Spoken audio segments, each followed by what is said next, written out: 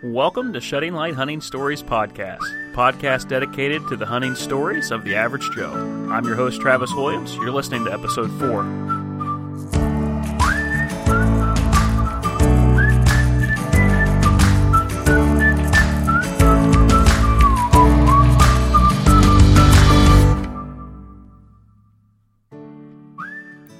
Hey guys and girls, thank you for coming back to Shedding Light Stories. Hope that you are enjoying these. I've had a blast recording these. I've had a great time just sitting down with guests, and I hope it just feels like you're having a cup of coffee and talking to a friend, and you guys get to join in on the conversation. That's what it's like to me, and I am sitting here drinking some nice coffee and enjoying the day. I tell you what, I'm excited. I've had 50 people listen to the podcast, and I haven't even promoted it yet, but the promotion does start today. We have 3 episodes up, and this is number 4, and going to be getting these episodes up. And hopefully we will be releasing a podcast interview at least once every 2 weeks, if not once a week. So if you hit subscribe, you'll definitely get it. You'll know it'll come right to you, and you'll have it downloaded, ready to listen whenever you want. And so appreciate that. I have no idea if leaving a rating or a review actually helps more people find it. That's what you always hear people say. But it does help me know that you like the podcast. So if you want to leave a good rating and a review, that'd be awesome. Once again, completely open to your suggestions. I really want this to be your podcast. I listen to a lot of great podcasts, as I've said before, but the thing I notice about most of them is they have a lot of really big names, really awesome people in the hunting industry. If you've been following this week, the ATA, it seems like everybody and their cousin is there, except for Shedding Light Outdoors. We're not there yet, but and that's fine. I think there's a complete place for that, and from learning from those guys, but I would rather this podcast just kind of focus in on some guys and girls that are out there getting it done, learning how to do it, and just like me, I don't have all the answers. I've killed some deer, I've killed some turkeys, killed some animals, but I don't claim to be an expert. We consider ourselves here at Shedding Light Outdoors, we call ourselves the Joe staff. We are not pro staff, which by the way means promotional staff. Just because it says somebody is a pro staff doesn't mean they're a professional hunter. It just means they're promoting whatever that company wants. So we call ourselves the Joe staff because we are not the professionals or promoters of really anything other than just our faith and having a good time in the woods. So anyway, if you have any suggestions for topics that we could cover coming up, be happy to hear those. Send me an email over to sheddinglightod@gmail.com. And we could hear those suggestions. Would love that. Also, coming up, we will be taking some stories regarding turkey season. So if you have a good turkey tale to tell, go ahead and send me an email, and I might be able to get a podcast lined up with you.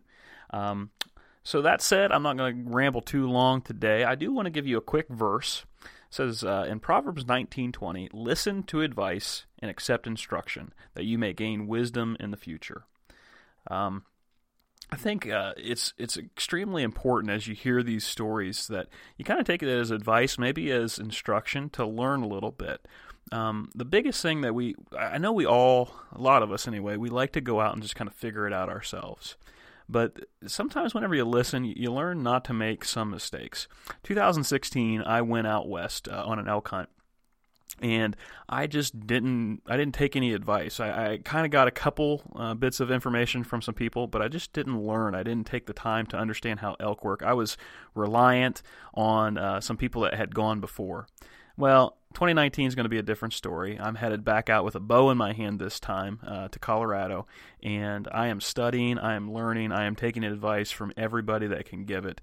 And I just think that it's a biblical concept that if you want to do well in life, learn to take some advice. And so, that said, today we're going to have a guest on that is, I don't know if you consider him average or not. He is actually a podcaster. His name is Bruce Hutchin, and he is the host of Whitetail Rendezvous. Also, he has a company on the side with that goes along called Buck Wild Coffee, and I can tell you that it is awesome coffee. Not just saying that, it's delicious.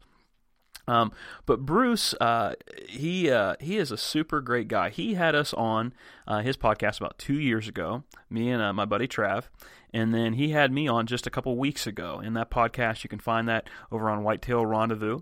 And he has over 500 podcasts, and he does a great job. He's a great host and a great guy. He's going to take us back in time a little bit. Some of our guests, it's been their first year hunting. Bruce has been hunting for many, many years. And he's going to talk a little bit about what that was like back then, what hunting was like, what life was like. You're going to get a little bit of a history lesson here, but if you hang in there, he's going to get to a great story of Bruce's first buck. And it's a great story that you definitely want to stay tuned for. So that said, I'm going to quit the rambling, and I'm going to jump right in. Here's Bruce Hutchin from Whitetail Rendezvous. Hey everybody, I am here with Bruce Hutchin. Bruce Hutchin is the co-founder of Whitetail Rendezvous, which is sponsored by Buckwild Coffee. And he also has written some unit profiles for Go Hunt, been hunting for many, many years, and he has done over 500 podcasts over there on Whitetail Rendezvous.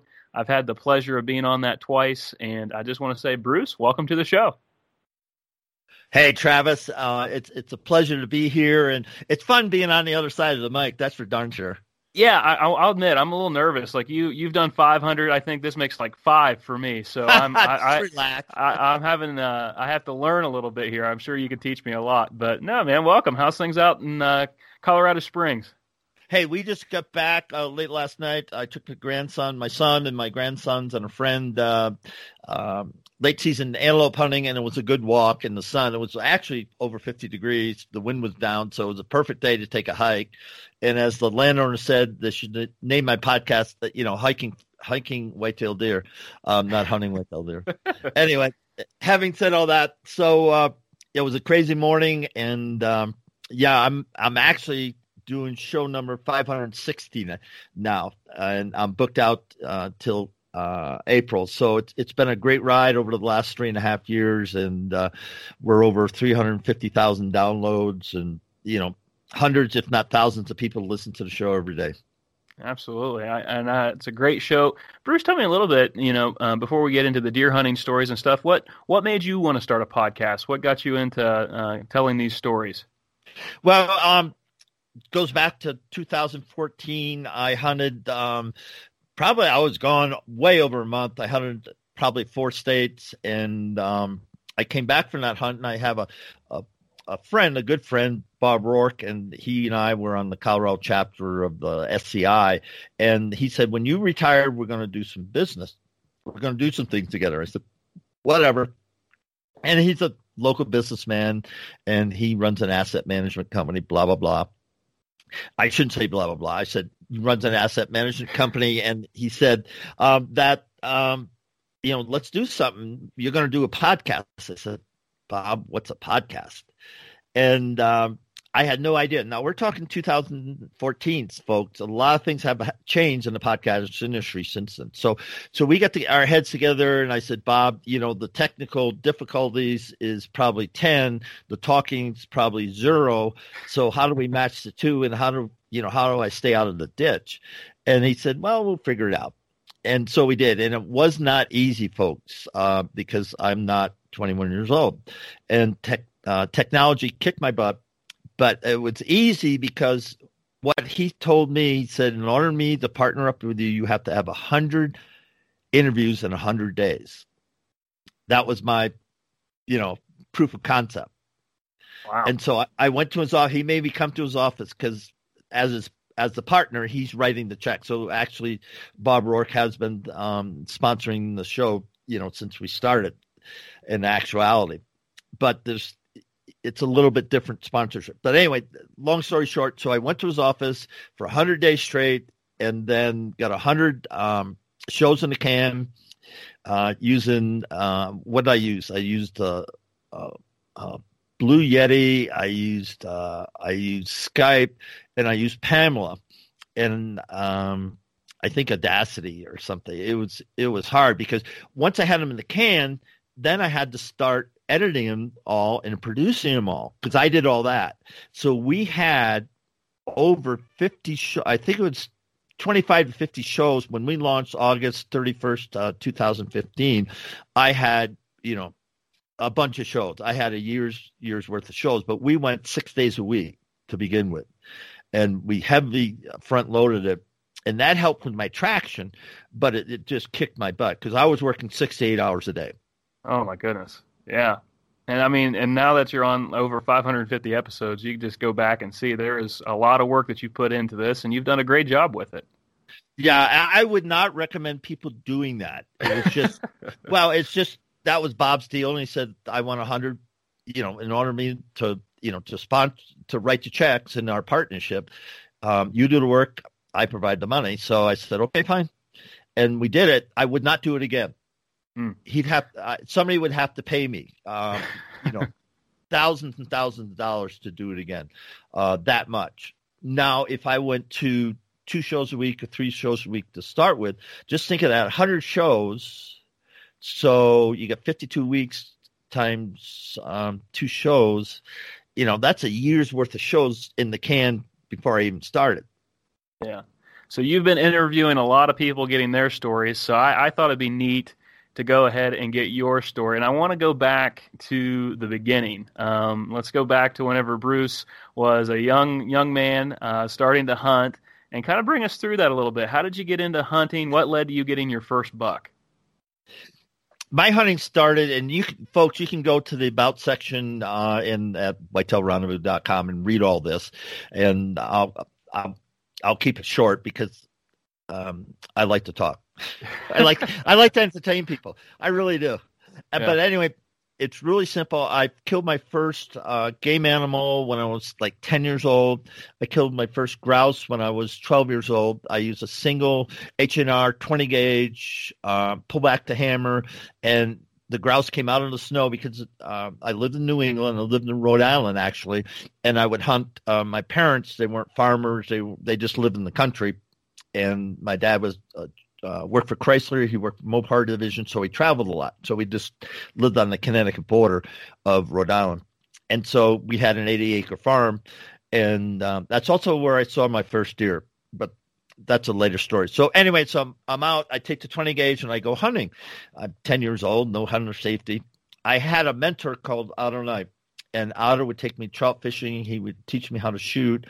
He would let me use his 410. He mentored me. And so if you don't take anything away from this, listeners, mentor somebody, because here I am, 72 years old. I killed my first whitetail in 1966. So 10 years old, it was 1956-ish. And somebody took the time to mentor me to become a trout fisherman, to become basically a hunter-gatherer, because he taught me all my woodcraft, everything about the forest and sign and all that. So I had him breathing that into me. And so I used to take the 20 gauge out and shoot rabbits and shoot grouse and bring them home and eat them. I had an uncle that was detached from the family, but I loved going to his place because he was a subsistence hunter back in the 50s. He had survived the Depression, and he was a subsistence hunter. So you always ate wild game at his farm, and he had a real farm in Rhode Island. And I remember a buck came out on the ridge. We were just hanging out by the barn and said, go get the rifle in the top rack. He said, don't touch the trigger, but to go get it. And I'm like 8 or 10 years old, and I go get the rifle, bring it to him, and shoots deer. I go, oh. And it was a 45-70. And then he reloaded. He built his own bullets and reloaded. But Uncle Henry was throwback in time. So I had some rich examples of hunters. Yeah. Yeah, that's fantastic. I think, and I think hunting probably has changed since then. Like, before we get into that buck story, what are the major changes like between now and then, would you say? One, there's tremendously more deer. Yeah. I saw all the time I lived in Foster, which is, I can remember 5 or 6 years. I saw just a couple of bucks, one by the trout stream, one in the meadow. And then I saw turkeys and pheasants in Rhode Island, of course, rabbits and grouse and squirrels. But we have more game today than we had back then. Mm-hmm. And then there wasn't all this commercialization of hunting. Yes, there was outdoor life, and Field and Stream.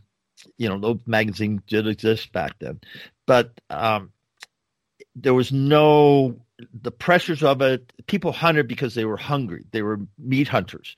There was sport hunting, but I was a meat hunter because we ate everything. I would take it home, dress it, and then give it to my mother, and she would ask Otto how to cook it. And so when we had it, we would eat it.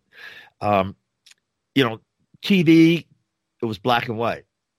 There was no, forget internet, forget color TV, forget, handheld devices. There was a radio. There was listening to the Red Sox play baseball against the Yankees. And so I drove a truck when I was like 10 years old, 8 years old. I drove Otto's truck all over the place. So, it was a simpler life. It was a more, I don't want to use the word pure, but we were naive, if you will, because the world didn't come to us. I know there was one break-in at the post office. I know there would be whispers about somebody got pregnant, which has been going on for years. There were whispers about two people of the same sex living together, but there wasn't the stigma because it was a small community. Foster Center, Rhode Island was 300 people, 500 people. Yeah. And they had a church, had a post office, had a county clerk's office, and a one-room school. Yeah. So definitely a simpler time, maybe. Yeah, it was a purer time, and life happened. Yeah. And if you listen closely, life was happening around you, but it wasn't in your face like kids have it today. There's no secrets of life today. Yeah. Yeah, absolutely. And just like the same thing with hunting, it was the magic of it. It was the expectation when I trapped my first fox. It was, Otto taught me how to trap, and then I set some traps, and I caught a trap, and I hung it out, because you'd hang your trophy. So there was some stuff. So I hung the fox up, and I had people come to my house say, "Where'd that fox come from? Can I buy the hide?" And I trapped it, and then, so I hung it up, and people go, "Holy fright!" Because I went to my dad and said, "Oh, you got a fox, huh?" And no, my son did. Wow. So, I mean, people have been posting things for years. It's just, the medium has changed. You used to post it on the fence, and now you're posting it on your wall. On a maple. But yeah. Yeah, it was a maple tree that, ran sap in the spring. But no, it was a maple, and it was right above the stone wall, right beside the barn. And between the maple tree and the barn was a road to our house. I mean, so everybody that went on Howard Hill Road, that's where I lived, saw it, and they were just a fox. Yeah. So I remember that, That's so great. yeah, I was into social media way back then. Oh yeah. All right. Well, Bruce, let's go ahead and hop into this story. 1966 rolls around, and you go after this buck. Or tell us how that all went down. Well, I was living then. My father got promoted to the Park Avenue job, so we were living in Long Island, New York. So I went from a town of 500 people to a high school of, my class was over 1,000, so a couple of 1,000 kids in this high school in Long Island, New York. That was really hard, and I throw that in because I had, a very difficult time. My first semester as a freshman in high school, I got 5S. And unfortunately that bad record, scholastically followed me the whole way through.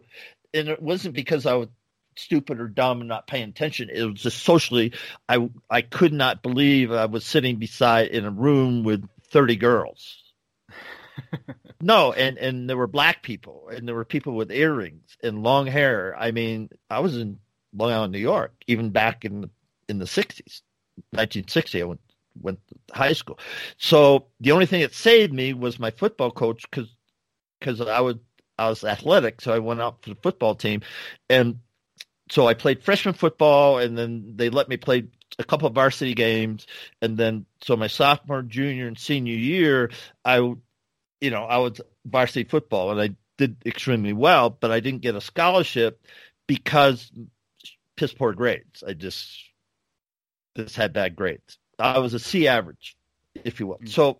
So it turned out that somehow I found La Crosse, Wisconsin, and La Crosse, Wisconsin was about 800 miles from Long Island, New York, or whatever it was. And so they accepted me. So I put everything in a trunk, and my parents, the one thing they did take me to college. They didn't pay for it, but they did take me to college. And so I went to La Crosse, Wisconsin in 1964. And I immediately, made the varsity football team and started playing football, and, had to get jobs because I paid for my whole college. I paid for everything. And so I started working for this bar called the Library Bar, and Dick Rogers owned it. And so I went there. So 64, 65, I worked there and blah, blah, blah. And then in 66, he said, hey, why don't you come to the farm and with us because you can't go home for Thanksgiving. And I said, okay. So we went to his farm in Waniwak Union Center along the Baraboo River and hunted. He said, you're going to come hunting. So they had the thing called Oktoberfest in Wisconsin right before deer season, which traditional 9-day deer season is in November in Wisconsin. And so I got $50, and with that I bought my license. I bought a J.C. Higgins 12-gauge shotgun. I bought a box of slugs. I bought a hat. I bought a red sun cutter jacket and a pair of rubber boots. For $50. $50. Wow. So I had everything I needed to go deer hunting. So that would cost over $500 today. Well, who knows? Yeah. So anyway, since Dick owned the bar and he also sang, so before hunting season, what we would do, he would play in these bars so we could drink for free beer, and then he'd make some money. That's how he made his money. And he always had the nicest car, GTOs and Corvettes and all that stuff. And so so we would, right the day before season opened, he played the gig and stuff. So, we didn't get much sleep.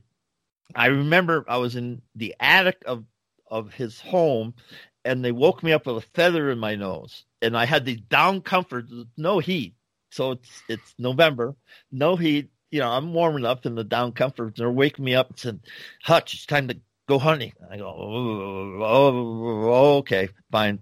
So I got up and put my long johns on, put my jeans on, put a flannel shirt on, and my rubber boots with wool socks, and put my coat on and red hat, and grabbed my gun, and we went hunting. And how we hunted in Wisconsin was all drives. Back then, there wasn't any sit and wait. It was basically we drove. But since everybody did it, you just drive from farm to farm to farm. And so let's say the average farm is 150, less than 200 acres. And they're all dairy farms. So there's ag land and then there's woodlots. And the ag land, just as it is today, is on the top of the ridges. And then the ridges aren't farmed at all. And so they're all woodlots. And then you come out to the hay fields or more ag land. And so you just drive the tops. The corn's still standing. You drive the tops. Okay. And people are standing at the end of the corn. And then the deer will go out the sides and they'll drop into the side of the hills into the woodlots. So after you do that, everybody gets to the end and you drive it back in the woodlots. That's pretty until smart. Until you completely drive out the farm, then you just go to the next farm. So, but, you've got 10, 15, 20 people doing these drives. And so since I was, 19, 20 years old, they said, Hutch, you're going to drive all day long. One, because nobody knows, you don't know what you're doing. So the chances of you shooting a deer, seeing a deer, are slim to none. You could see them because deer are killed by the drivers.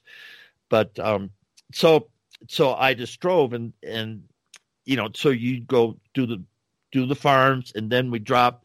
Once we do the farms on both sides of the river, then you go down into the river bottom. Now it got really interesting because you're going through cattails. I just got knee boots on, I mean, you're soaking wet. You get jeans, it's soaking wet. It could be cold, whatever. But, we kill a lot of deer. Yeah.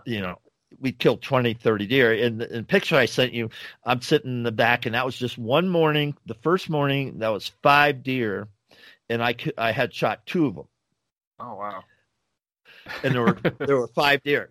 And just luck would have it, they go, holy fright, this guy's a killer.